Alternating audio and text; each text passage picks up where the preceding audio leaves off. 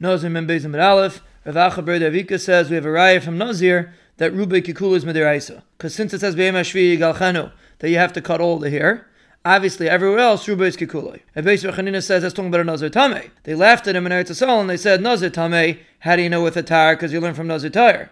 So you can learn Nazir Tar from Nazir Tameh. Just like Nazir Tameh, if you're not Megalech completely, you're not Yaitze. So to be Nazir Tar, Abai asked the Nazir that was Megalech and left 2 hairs, and then his hair grew back, and then he was Megalech, those 2 hairs, is it Ma'akev or not?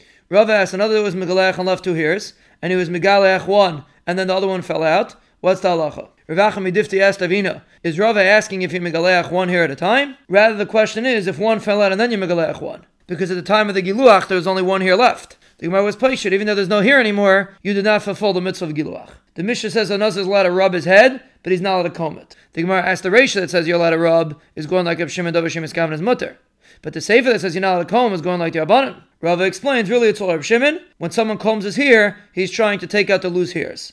So therefore it's not Dov Shimon Skaven. The Mishnah says that Bishmal says he shouldn't rub his head with earth because it removes hair. The Gemara asks what's the reason for Bishmal? Is it because the Adama removes the hair?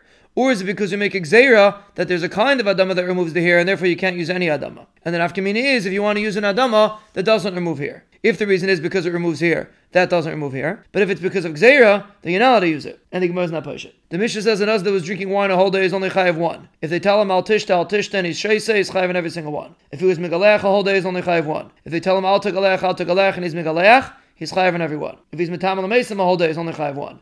If they tell him al tatame, and he's metame, he's chayav in every single one. Rabbah says in the name of Rav Huna that the pasuk says lo yitma and lo yavai, that if a Nazir goes into the Eyal HaMeis and they give him Asra because of lo yitamim, because of lo yavai, he gets 2 malchus. But if he's just being metame himself, it's not possible for him to get 2 malchus. If Yosef quoted Rav Huna that even by regular tuma, you could get 2 malchus. Because Rav Huna says another that's standing in the Beis HaKvaris, and they gave him his mace and a different mace, and he touched it, he's chayiv. Why is he chayiv? He's already tameh. Obviously, he's chayiv on the second tuma also. Abai asked Akasha, a kohen that had a mace on his shoulder, and they gave him a different mace and he touched it, you would think he's chayiv. The pasuk says lo yechal, someone that's not mechol. But this person's already mechol. He answered back when he asked in the Mishnah, if it was metamel mason the whole day, he's only chayiv 1. But if they said al tatame, he's chayiv in every single one. But he's already tameh. So obviously the difference is, we're talking about that he was touching the mace and then they passed him a different mace. And the Mishnah is talking about that he wasn't touching the mace and then he touched a different mace. The Gemara asks is the halacha of tumah b'chiburin, which means if somebody touches somebody that's touching a mace, he has the same halacha as if he touches the mace.